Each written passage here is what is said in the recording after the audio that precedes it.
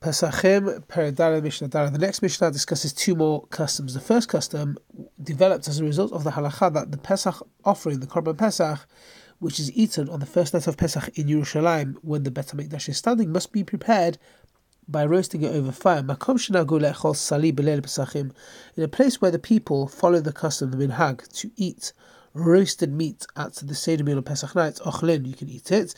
Makom shenagu lo le'echol, in a place where people follow the custom not to eat roasted meat on Pesach night, because it gives the appearance of eating a Korban Pesach outside Yerushalayim.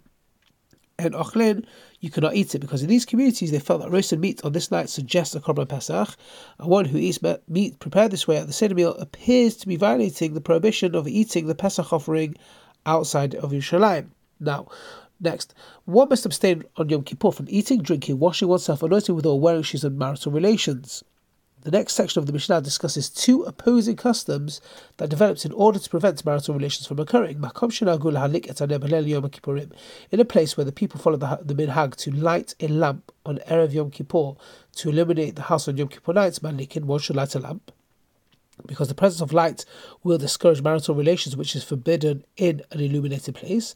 And in a place where they follow the custom not to light a lamp, in Malikin one may not light a lamp, because in these places they felt that the absence of the light will prevent relations, because one will not see their wife. And in all places you can light a lamp in synagogues, houses of study, and dark alleys, or in any place where husband and wife will not find themselves secluded, as well as for the sick, because it's unlikely that this will lead to marital relations. Mishnah He. Tisha B'Av, the 9th of Av, is a fast day on which we mourn the destruction of the Bet HaMikdash.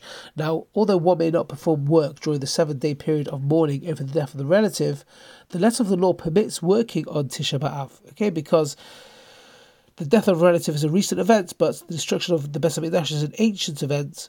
The restrictions governing the mourning over a recent event are stricter than those governing the mourning of an ancient event.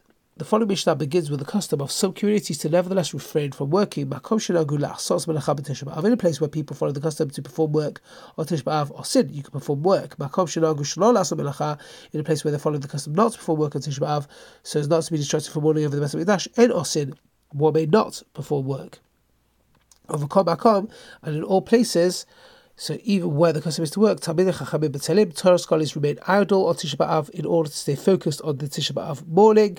However, an ordinary person should not remain idle, because they would appear haughty if they were to abstain from work in a place where the custom is to work, because then it looks to people that this person considers himself to be a Torah scholar. Rabbi Shimon ben Gamliel says,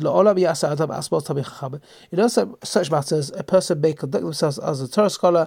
One who does not work at Tisha B'Av does not appear haughty, because people who see them not working will assume that there's nothing they need to do, and will not think that they're remaining idle on account of Tisha B'Av mourning. Now, the first Mishnah of this parak discussed the custom of some communities not to perform work on Erev Pesach before midday, which led to the discussion of several other customs. The Mishnah now returns to the subject of the first Mishnah. The sages say, in Yehuda, they will perform work on Erev Pesach until midday. But in the Galil, they will not perform work at all, even before midday. Now, according to the Galileans, work is legally prohibited the entire day of Erev Pesach. The Mishnah discusses when this prohibition begins. Now, talking about the night of the 14th, Bet Shammai Osir and Bet Shammai forbid it, because they treat it as a Yom Tov, which begins at night. But Bet Hillel permit it until sunrise on the 14th, because they treat it like a fast day, which begins in the morning. Have a great day.